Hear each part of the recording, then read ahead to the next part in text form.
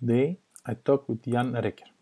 Professor Reker is an IIS Fellow, Alexander von Humboldt Fellow, Chaired Professor of Information Systems and Systems Development at the University of Cologne, Germany, and Adjunct Professor of Queensland University of Technology, Australia. His research focuses on systems analysis and design, digital innovation and entrepreneurship, and digital solutions for sustainability challenges. He explores the intersection of technology, people, and work with focus on how technology and/or work are designed and in which processes they come together. Professor Reker has published in the top journals of our field and is one of the most cited scholars in our field. He is a senior editor for the Miss Quarterly. From 2015 to 2020, he was editor-in-chief of Communication Association for Information Systems Journal, where he introduced the history and philosophy of IIS department. And in this podcast, we talk about philosophy. We talk about his encounters with philosophy, about the option to choose, epistemological pluralism, transparency, the beauty and future of the IIS field, and we end with Jan's message to young scholars. It is my pleasure to bring you Professor Reker. Good morning, Professor Reker. It's a pleasure having you and accepting the offer to talk about the philosophical work and the things that happen behind in our SIGPhil philosophy podcast.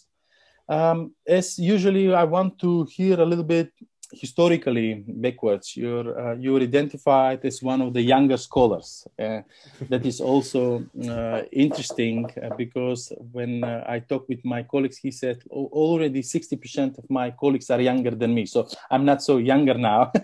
But in this field, you were identified as some of the younger scholars who actually put emphasis on let's say promoting, I would say, diversity and encompassing and enabling different type of scholars, different type of thoughts to emerge and to move, and that is also reflective in your work.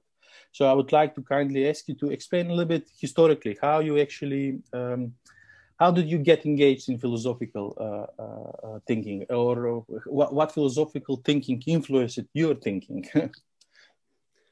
Well, first of all, thanks for having me. I was really looking forward to this. I mentioned this earlier to you. I've listened to some of these episodes, and it's great to hear the story behind the works, or even in this case, sometimes even the persons. People that know me will find it funny that I'm talking on a philosophy podcast, because I often go out there and say, leave me alone with all this stuff. But of course, that's not how it works, right? So, of course, we all have to deal with this. And of course, we all have a stand, and we come across philosophy every day that we go to work.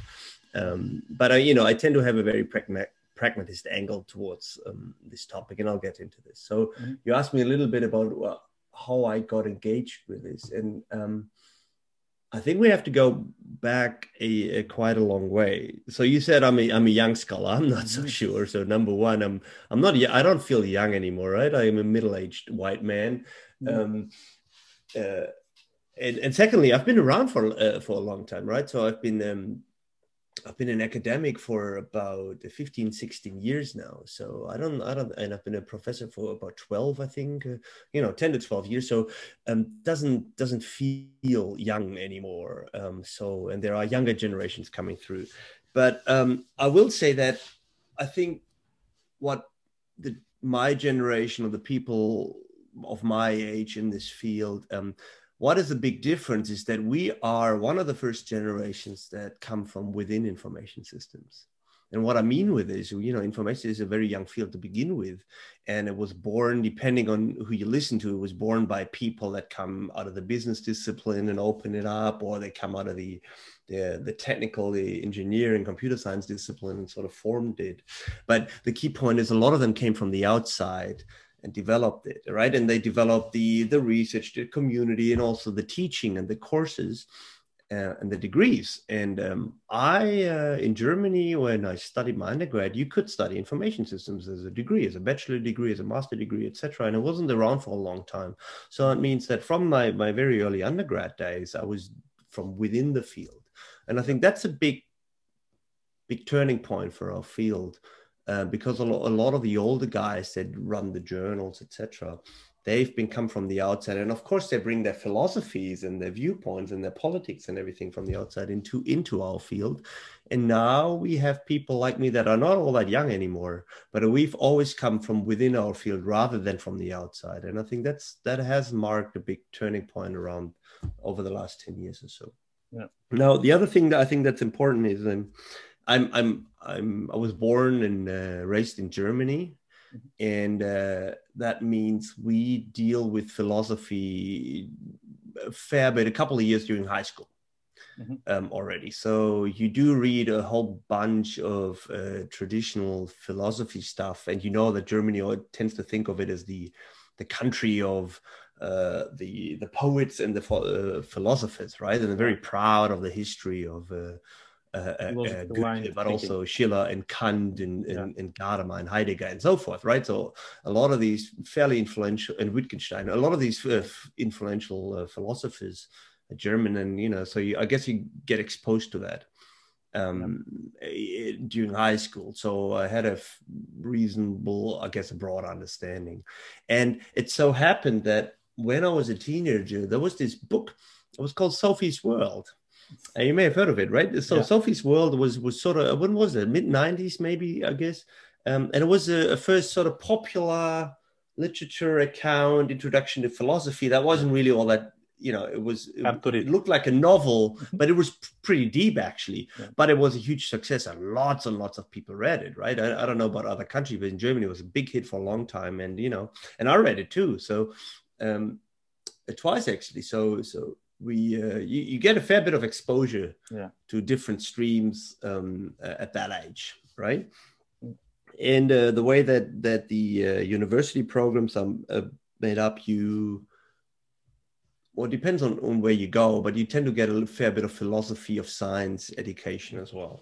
So I guess that's my upbringing, so to speak. Yeah. So it's actually, for example, from your side, is like the education system make it, let's say, to have a broad knowledge.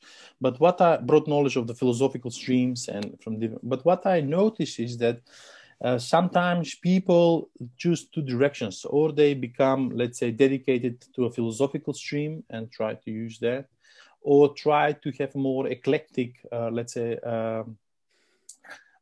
pragmatical approach to the philosophical thinking that they will be actually base or use or exploit in their writings. And what is your thinking about it? How you actually, when you started, because you mentioned that scholars from outside bring the older scholars that came from other fields bring their culture, their philosophy, their thinking. But now you're in that position that you actually bring your philosophy and your culture in the field. So that could be a bottom-up culture within the field.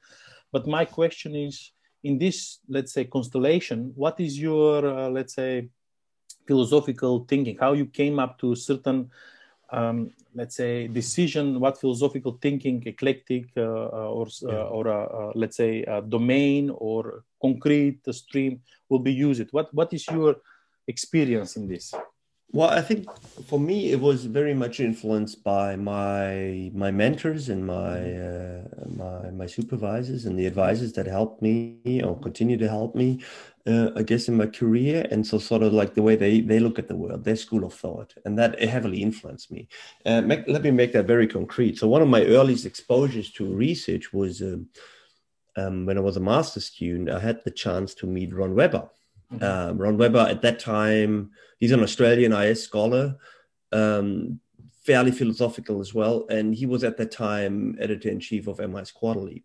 Yeah. And it was a very impressive meeting for me. It was a very big opportunity, of course, but he spent hours and days with me as some visiting master's student from Germany.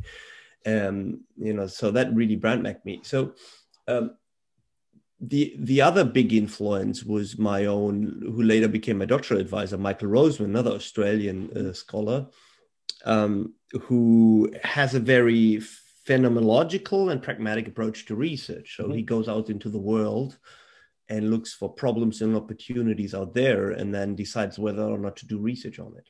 Yeah. and how he does it depends on what the phenomenon is and what the approach is that is possible in the real world, right? So, people would call it engaged scholarship or problem phenomenon driven research. But that's also my approach. So with that, you need to be very pragmatic and very flexible in how you do your research. That, if for example, in terms of methods. So it depends on what the problem is and the context is. Even if you train an experiment, you may not be able to do one.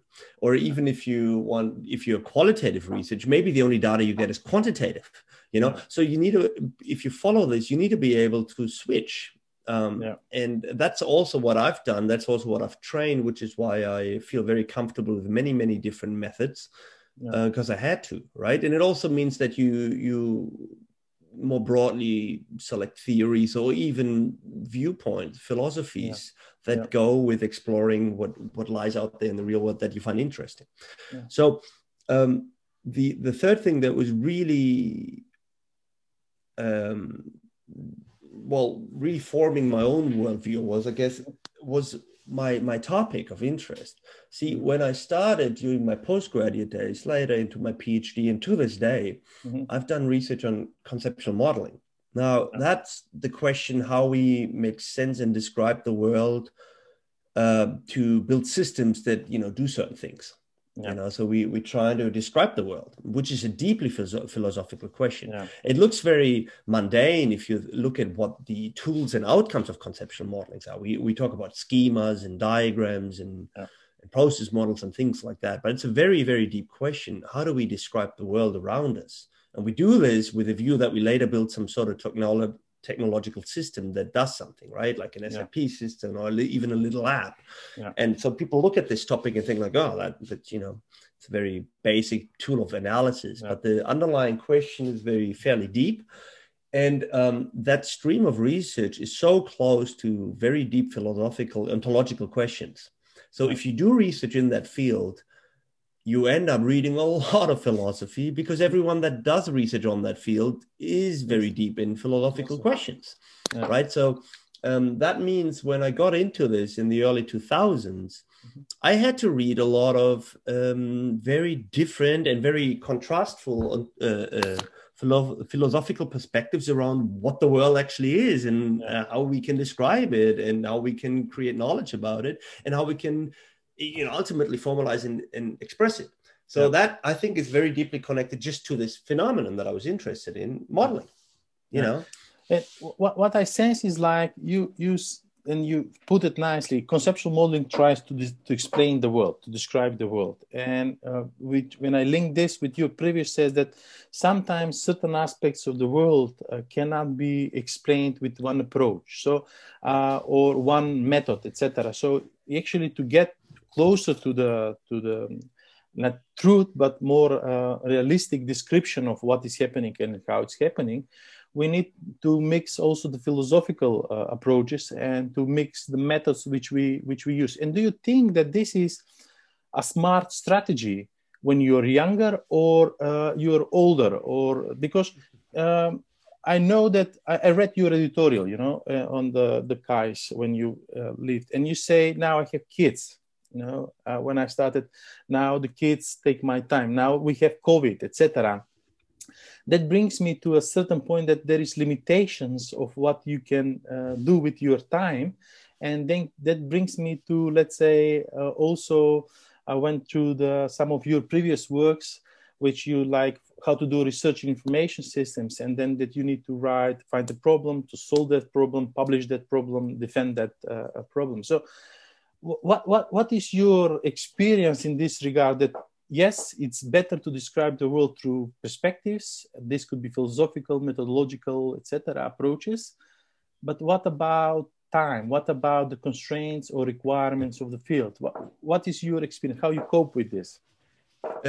I think the only way to cope with this is to be very programmatically and think of it as a long-term game, because you're absolutely right. So I love this idea of pluralism, and I think our field is, in comparison to others, doing pretty well, to be honest, in that we, over time we've come to accept different viewpoints and different methods and all of this. So all of that is allowed, all of that is welcome, which is a great feature. Yeah, it's nice. So that's my own viewpoint on this. I do think there's different ways to look at the world, and no, I don't think that one way is necessarily better.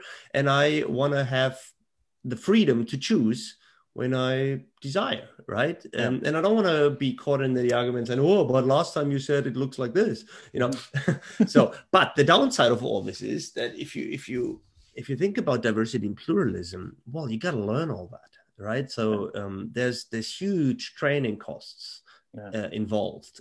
So the obvious choice here is in research methods, right? So it's very hard to do one well, and it's obviously incredibly a lot harder to do multiple of them well. So all of that cannot be achieved in one project. It can probably not be achieved in one, PhD education either. Yeah. That's why, I mean, well, you got to look at this programmatically. You got to look at it as a very long game over decades. So I've been doing this for 15, 16 years, and I feel reasonably comfortable with several methods. I'm not saying I'm an expert in all these, but it has taken a long time to do that. And I do think it's dangerous in your PhD program, for example, if you're a really young scholar, to say, oh, I'm going to learn 5, 6 different things, all of which are very, very complicated. Yeah. So, the best advice there is, of course, to, start learning one thing, do this really well, demonstrate that you do it well, and then the next time you can do something else, maybe. But you got to see it as a program that has as a portfolio that has many elements of it. Yeah. Right. So because there is this thing, and there is publication pressure and all this. So you can't just do everything and wait that all of this is successful all the time. It won't. Yeah. So you got to be willing, I guess, to learn a lot, to fail a lot. And I think to still have a career, you still got to do some things that you're already really good at and make sure that you're productive there, while maybe here you're learning other things where you will not be productive in the beginning. It's a risky strategy. It is. Yeah. And I know that from experience, because I've changed topics and interests, and that set me back easily 5, 6 years. Easily. Yeah. So you got to live with that, I guess, if you make that choice. But again, the benefit might be that you actually, within 10 years from now, you get this, let's say, more broad and more, let's say, broad and in-depth understanding of the field and the problems. So you can provide maybe better solutions in a way, let's say, to real problems. Well, I also think you have more freedom in picking your problems, right? Yeah. If you're not constrained by a particular theory, a particular philosophy, a particular method, then you can just go out there and study anything that you find interesting. Yeah, I still see people that said, oh, that might be interesting, but I'm really just a survey guy. I'm a survey guy. So, that particular phenomenon, I can't study that. I can't study it now. I can only study it later, or whatever it may be. But I think that's very, very restrictive. And if you do build up a broad base of comfort, then you can say, well, that's a fascinating thing. Let's do that. But again, if I try to see this one, and this relates to cooperation, should this be like, what's your opinion is like, should be this an individual, like, for example, me as an individual build these skills, etc., or I engage in building teams that will tackle these problems? For example, there is some research publishing now in information systems that you need to build these strategic research groups that will actually try to tackle big grand challenges the world is facing, etc. But this is like more transdisciplinarity, and there are calls in our field for transdisciplinary research. And in your opinion, in a short term or longer term, it's longer term maybe is a person, but shorter term is a team. What is your Well, I think that a lot of the problem these days very hard to do yourself, as a single person or a single team, or even as a single disciplinary team. So I think we will see larger teams, more transdisciplinary stuff, because a lot of the issues at the moment, they connect different fields. I mean, if you're interested in climate change and Fridays for Futures, you can't just hold that as a pure information systems person. What do you want to look at the app that they use? I mean, it becomes fairly meaningless, right? Or COVID, right? I mean, that's a great example where different fields and disciplines all have a say, all have a partial puzzle piece. So so from that angle, I think that collaboration is very important. Again, in the short term, for your next paper, if you think about this way, again, that might be very detrimental, because these transdisciplinary collaborations, they're not as easy as one might think. I mean, you need to start working with these people. You need to start talking a language that everyone can understand. Writing a transdisciplinary paper is incredibly hard, because if you go out of your own field, you're in no man's land, and you don't speak to any real community, because there's no real transdisciplinary journal, right? So it's very hard to write these things just in terms of communicating a message to an audience. So all that sounds good on paper, and it sounds good in editorials where we say we need more of that, but the reality of it is very, very difficult. Because I think when I'm not sure, but for example, when you write a transdisciplinary piece, or you want to tackle from different, it's hard to find reviewers that will actually reflect that transdisciplinarity, because people again are more or less, and I see it like, what are you good in review? I'm good in review in this stream, in this method, etc. So I think, and I repeated previously, all research is transdisciplinary, or publications are single disciplinary. So yeah, I think so too. Yeah. And maybe they need to be, but you're right. So I have made the same experience. So for example, I've done some little research on the connection between information systems and environmental sustainability, where that's the bread and butter field of the environmental sciences. So what does happen is that you submit your paper to a journal that's either in this field or in that field, and you do get reviews from the other field as well. So they do get outside experts to comment. So if I had several papers where environmental scientists looked at my paper and they shred it to pieces, they did, and let me be clear, rightfully so. They called it kindergarten problems, and too small to be meaningful. If you have a environmental scientist that looks at, I don't know, biosystem diversity in a continent like Australia, it has huge simulation models, and I'm talking about a little app that helps people, I don't know, pick a bike ride over using their own car. They find that utterly meaningless and singular, and not holistic enough. And I sat there and thought, like, well, fair enough, you're absolutely right. From that angle, right?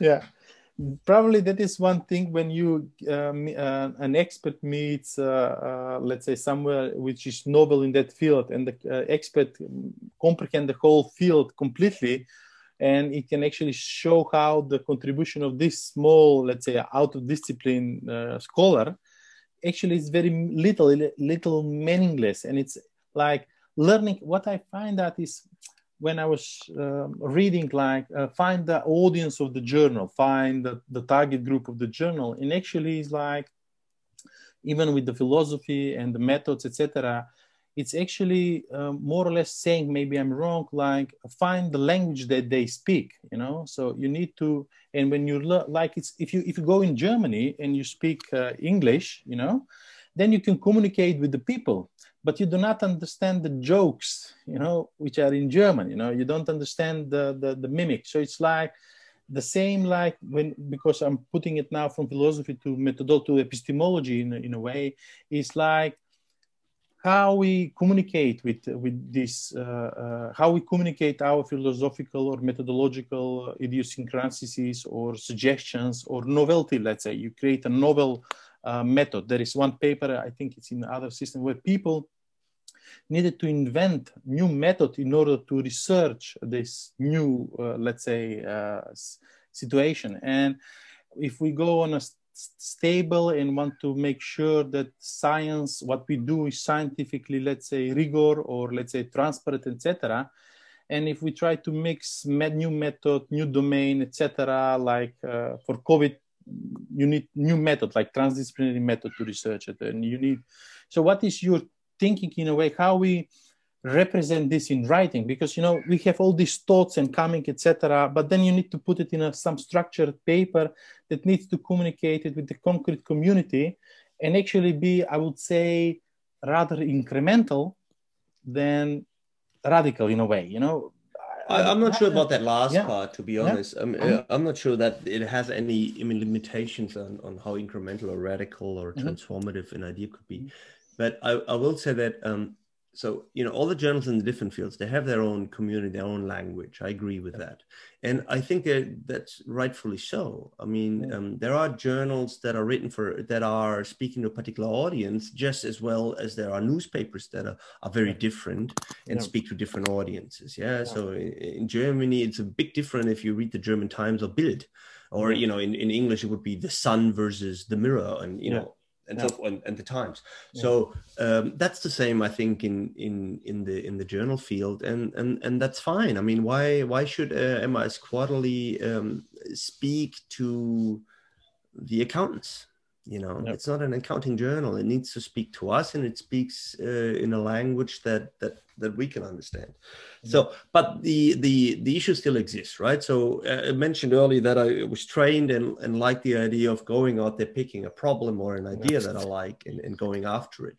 And that puts you in positions where you sometimes end up in disciplines where that's not your home field, and you write for journals that are not your home field. So I'll give you one example. We've done 10 years ago, we've done research on what's called constructive deviance, where people don't follow the rules, but they're not cheating. They're actually doing better, and they help everybody else by cheating, right? And it's interesting. I was fascinated by it, and we did a lot of research on it. But this is about people's behavior at work, and there's no IT. You know, so it's not an IS topic. You can make it one, but really at the core of it, it's about people deviating at work. So it's an organizational behavior problem, or even applied psychology problem, right? So we've done this research, and I think we've done it well and very rigorous and so forth. And we did several studies, got very interesting results, and we try to write the papers for these journals. Yeah. So we were a team of 2 or 3, me, a doctoral student, and a postdoc, all working on this together. And we could not get this published, like, at all. And I'm talking about certainly 20 or so attempts.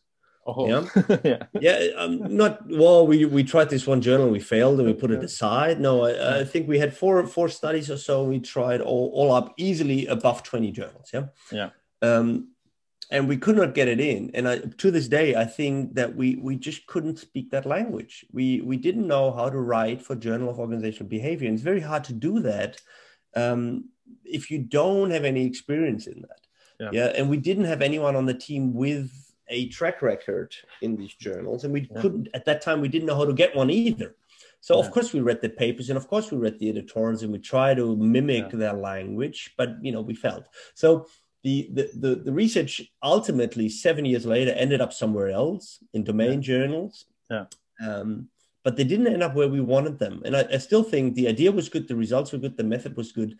So it must have been the writing. So that's one of the downsides if you follow that approach, that you can go out, you can do everything. It doesn't necessarily mean that you'll succeed, because it's very, very hard to do that.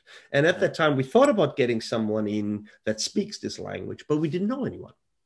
And at the university there was also no psychology department or an organizational behavior group that I could ask, right? So we were left to our own devices. It did not manage. So that's how that goes. And in these publications, do you think, for example, sometimes people, it relates to this, when you write in your publication, do you think it's good to identify your, let's say, philosophical standing, or you can actually, that to be clearly made, I'm a phenomenologist, I'm a critical realist, I'm following this stream of thought, or I'm feminist, or something like that, or this should be, let's say, more grasp from the writing, or it's not necessary at all, because you doesn't need to know all your backgrounds in order to explain how you solve these problems. What is your experience in publications, and as an editor also, you can say it? I think this is more a question from my editor experience, and I would say the more transparency you can create, the better. So if you position yourself and say, look, I look at this from a critical realist or a feminist or whatever angle, and with the justification of why this perspective seems so appropriate for you, I think that's better. It's certainly better than trying to leave it to the reader to sort of infer that from the writing. I mean, you're better off positioning it. And the reason for that is that then it allows the readers and the reviewers to then evaluate it also from that perspective. Yeah, if you say, look, I'm going to tackle this from a critical realist angle, then, it sort of forces the reviewers to also look at it from that angle, because it would be very hard for them to then take a interpretive or positive angle and say, oh, from that angle, this all looks like rubbish to me, right? So from that angle, I would always encourage that. What I would not encourage, what I see very often is this: you go in at unnecessary length, and you ramble on the background of that position. I think what it needs is that you're very clear on the position, and then you have a good reason for choosing that, or for holding that position, and that it's justifiable for the context of the paper and the study and so forth. That's it. I mean, this is literally 1 or 2 sentences.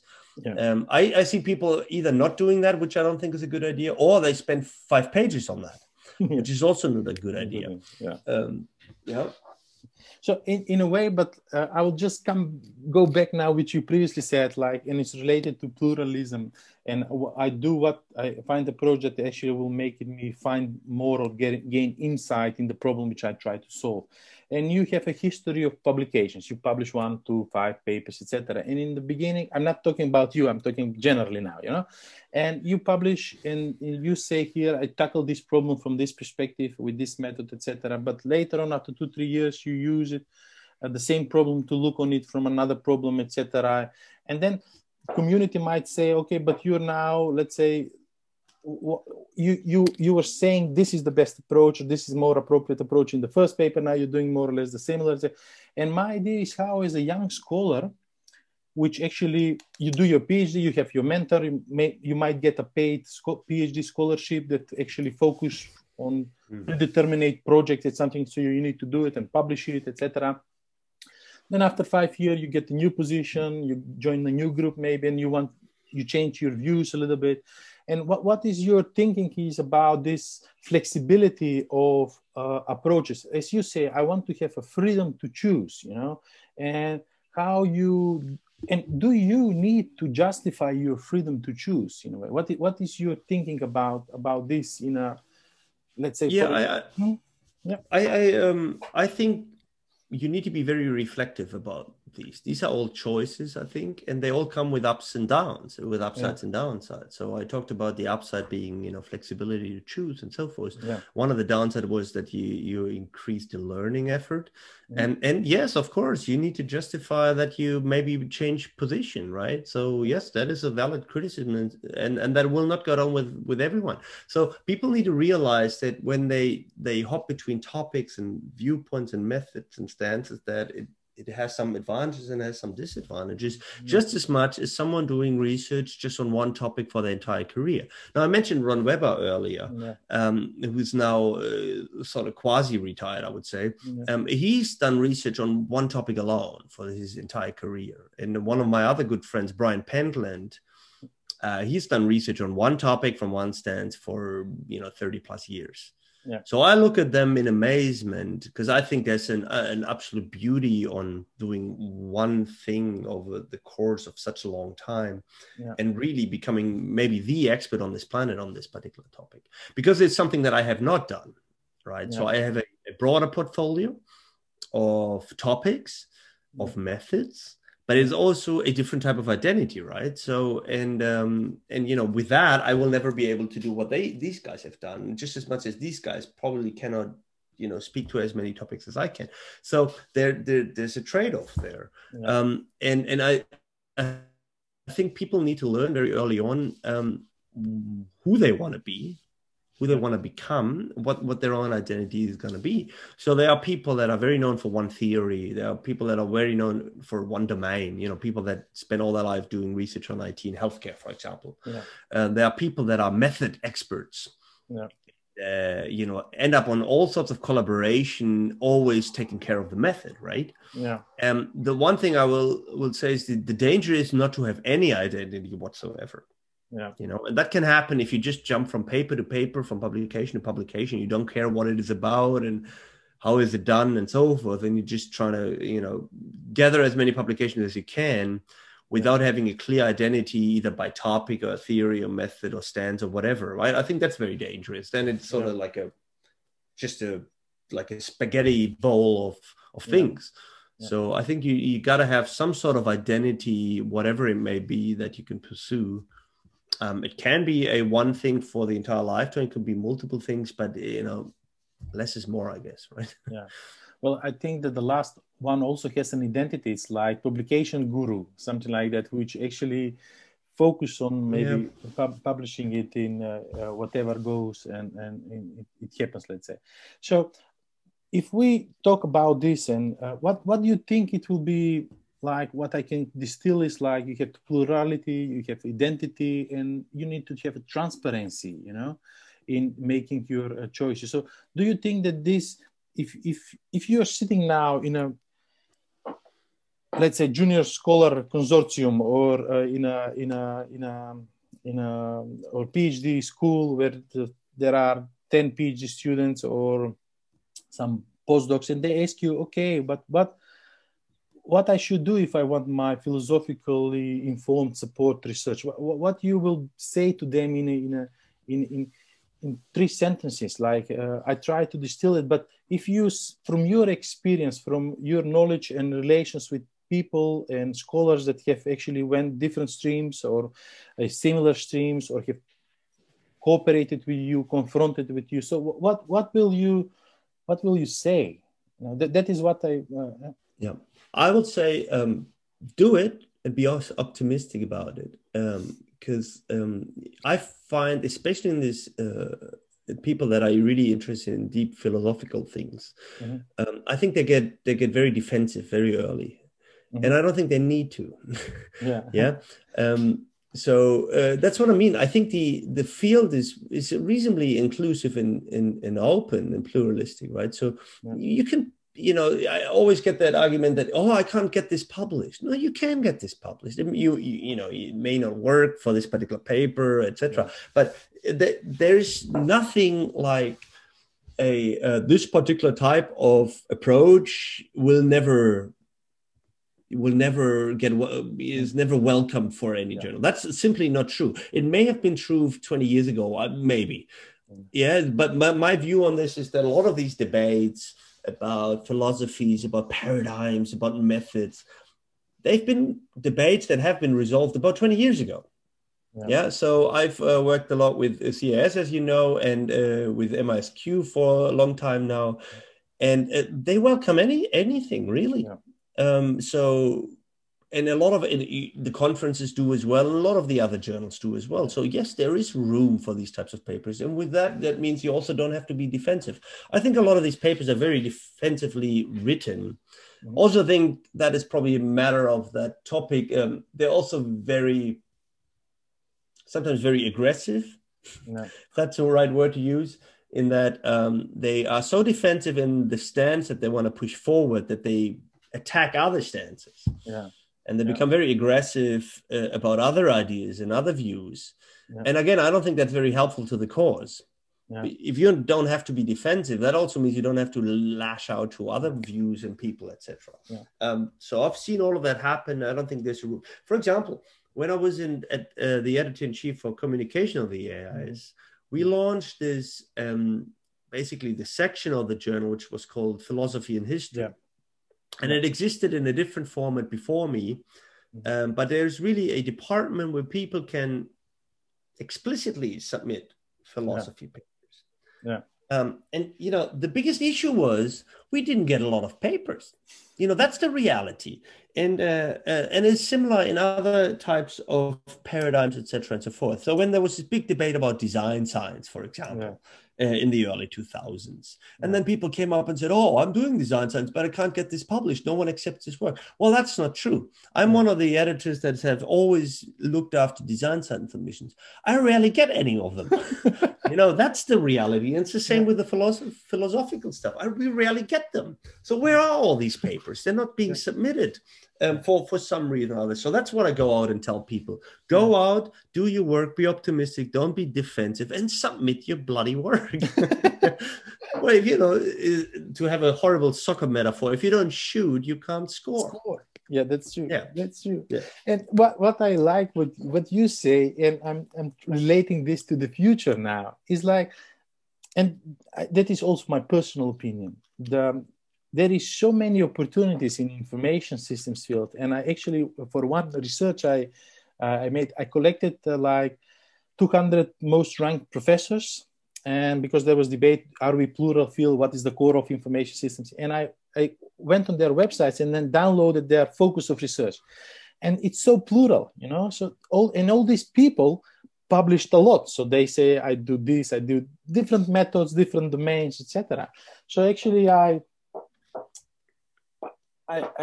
support your idea that our field is actually plural, and if you create a reasonably good research, you can publish it. Doesn't matter, is it philosophy or I don't know, other field like our, or different method, etc. And then you can publish that, maybe not the journal which you strive and desire to publish it, but you will publish it in the IS field journals.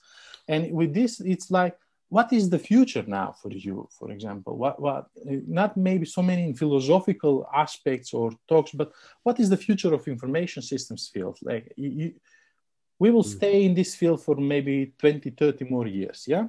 If everything goes okay. So what we can see in that future now?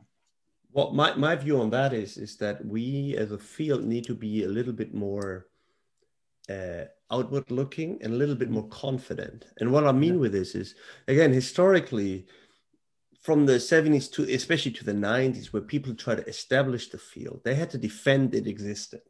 They had to demonstrate to the outside world, and for example to other disciplines in engineering, computer science, and business schools, saying, no, we have a reason for being here, and we do good work, and our rigor is up to scratch, and we're relevant, and so forth. That's why we had all these debates about what is the core, what about the rigor, what about the impact, and all this, right? So that was all a question of establishing this field. Well, the field is established. Yeah. The field is established. The other fields look at us and our journals and our research is saying, well, that's good quality work, and it is. So we don't need to be defensive anymore. At the same time, what we have now, which we did not have 10, 15 years ago, is an incredibly pervasive phenomenon that speaks to our interest. Digitalization, digital transformation. Even if you look at a COVID-19, anything there is related to digital. I mean, we need information systems to track it. The drug discovery process only works through digital means. So at the moment, we have an incredible opportunity that all phenomena that are really big of interest to this world speak to us. So that also, but I think that means we need to step out and say, you guys, you got to look at us. You got to come to us. We need to come to you and tell us this is our field and sort of stake the claim. And I think historically we're not well trained to do that because we've always been defensive. So this is not against our forefathers in the older generation. I think this is a call for generations like my own. And everyone that follows, and saying, like, we are information systems people. This is our time. We got to speak to these phenomena now because it'll pass.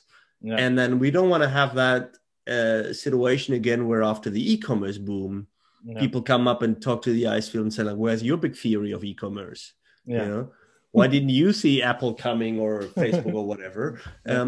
So it's a time to shine, but it's also an obligation to go after this opportunity, I think. And I think we need to go. So this is what I go out and tell people of what we need to do. And can I get and do you think, like, when you said, where is your grand theory of e-commerce? Where is your, not grand, but where is your theory of e-commerce or Facebook? Or you didn't? Do you think, and this is something which I discussed, do you think that in this suggestion of not to become defendant, but more, let's say, proactive and more adventurous, let's say, do we need to become more innovative and like not to focus only on the past, but also to push what the future might be with our theories, etc. And I was reading this. I think it was Alan Dennis, where he said we should not be a discipline that do autopsy of past events. We should create the future. And if you see, we're in this artificial science, and there was one editorial, I think it was Association of Computer Machinery, where they were saying we as a field need to move more in the social aspects. And then I was saying, but this is information systems field, what is doing, etc. So people are recognizing this plurality, this need to be more information systems, and should we be more innovative? Should we be more risk-taking and bold and offering visions of the future? Well, yes, I think so. But you got to see, with this being proactive and innovative comes with the risk of failing. So you got to accept that. So that's number one. Number two, I think we are already. So give you one example. There's a big interest in many of these big journals on AI and machine learning for research purposes. For example, for inductive theory building.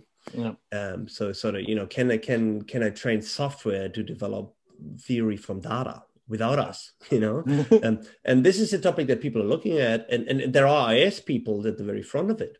So there are people in our field that push this, as well as people in other fields that push this. It's just like the ACM people, the marketing people, everyone claims the digital field at the moment. And when we look at this and say, but hang on, this is our area. Well, then, it's not enough to just say, well, don't step onto my ground here. This is my turf, but rather you go out there and show that you have something to contribute even to them. So that's what I mean with we got to be a little bit more outward and less defensive, more offensive in a way. I think there is innovation happening.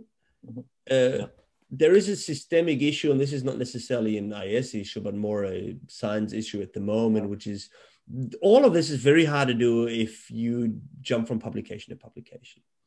It's very hard if you just go from one paper to the next, either because you think that's the way to go or because the system pushes you towards that, right? So if you have PhD students that need to have 5 publications in 3 years to get their PhD, or if you have an assistant professor that needs to have 7 points or whatever to get tenure or to get the promotion, that is obviously counterproductive. It's counterproductive to the innovation that you talked about because it's too risky. These things, what you talk about, are very hard to do, and you will need years to develop and then push them through and get them out there. It's just not easy convincing someone of that. So it takes a long time. And people that go from publication to publication, so and so many points a year, how do you want to do that? It's obviously a better bet to do something that is quick and dirty, where you're very comfortable with, and you can get that published in a year. So that's a systemic issue. This is not an IS issue, but we're also affected by it. And that's true. So that is something that needs addressing. I'm not the first to say it. I won't be the last, but that is an issue in all of the sciences that we are too paper focused, and it's very, very different. So I talk to my PhD students, and others say, like, look, think about outcomes of your research.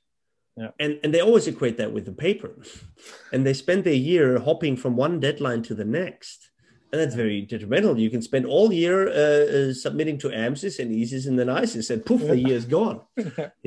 But what have you really done? You could only spend 3 months on a project because then the next deadline is up.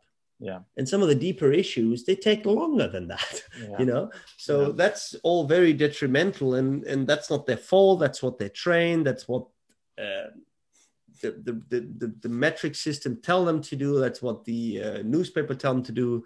That's sometimes even what the regulations tell them to do. So the goal, the rules for a PhD, for promotion, for tenure, for hiring, what else are they going to do? Of course they're going to do that. And they need to do it. Otherwise they don't get a job, right? That's true. It's like, I would not say, but it's like agency and structure. You have the agency. And you're absolutely right. And I'm old enough that I've seen the time before that, right? So when I started, there was no Google Scholar, there was no tiered ranking lists, there was no IS research ranking and all that sort of stuff, right? So I've come from a world where all the regulations look very different. All the transparency about quality, output, impact, all of that wasn't even there. I don't think there was a better time. I think that was worse, to be honest. I just think that we went a little bit too overboard. And if we sit in hiring committees and and they put in a package, but all that people care about is your Google Scholar profile. Yeah. And you're ranking on some more or less well-defended list. That can't be it either, because it leads to the situation that people know my ranking, but they haven't read any of the papers. That can't be it either. Yeah. Well, I think that we covered the history. We stayed in the current, but we also talk about the future. And I'm happy that you share the optimism and, let's say, the possibilities for the field, and that the field will actually move from, let's say, mature field in establishing to a growing field that will impact other disciplines, not by, let's say, not by going in other, publishing too much in other disciplines, but maybe making contributions within our disciplines that could be borrowed from the other disciplines. And they can actually start looking how we, as genuinely pluralist, multi-perspective field, solved a certain problem, and that could be replicated in other problems. So I think that we are more or less ending to the time for our podcast. Do you want to say something else? Yeah. Let me share one thing just for younger people or emerging scholars, which is what I often tell them. Always keep in mind that our field and any other field, it's a social community. It's a very small one too. We're talking about a few hundred people. If you're around long enough, you get to meet everybody too. And you will make the observation that most, if not all of these people are incredibly friendly and helpful, So it's a wonderful time to be an IS scholar. And if you think that you need to be defensive, or that no one likes your work, etc., just remind yourself that that's not the case, that we have a very helpful, open, pluralistic, inclusive type of community out there. And if you meet the people that are behind the journals and the papers and all that, you will find that they're very, very nice and friendly people. Many of them are incredibly helpful as well and responsive. So science is a very social endeavor. And I think now, after 2020, where we did not get to see one another basically at all, and we missed the camaraderie and the friendship, it's good to remind yourself that this is the case and that it is a very friendly community. So it's a wonderful place to be. It's a wonderful place to go forward with such a friendly, positive type of community. And so I'm very happy that I'm in this field, even if I haven't developed the vaccine. And I probably never will, right? So, but, try to do other things. Yeah. Everybody has a contribution, and our contribution is actually, when this COVID finish, that we actually see how these rapid transformations and how in the future we can prepare the information systems and platforms to be supportive to people that come up with the vaccines. And that is and we know how process can be digitalized, and we know how work from home and video conferencing and all these sorts of digitally enabled things work. So we do have something to say. We don't stop. We don't provide the cure. Well, we can help the world transition to whatever the new normal is. Absolutely, I believe that.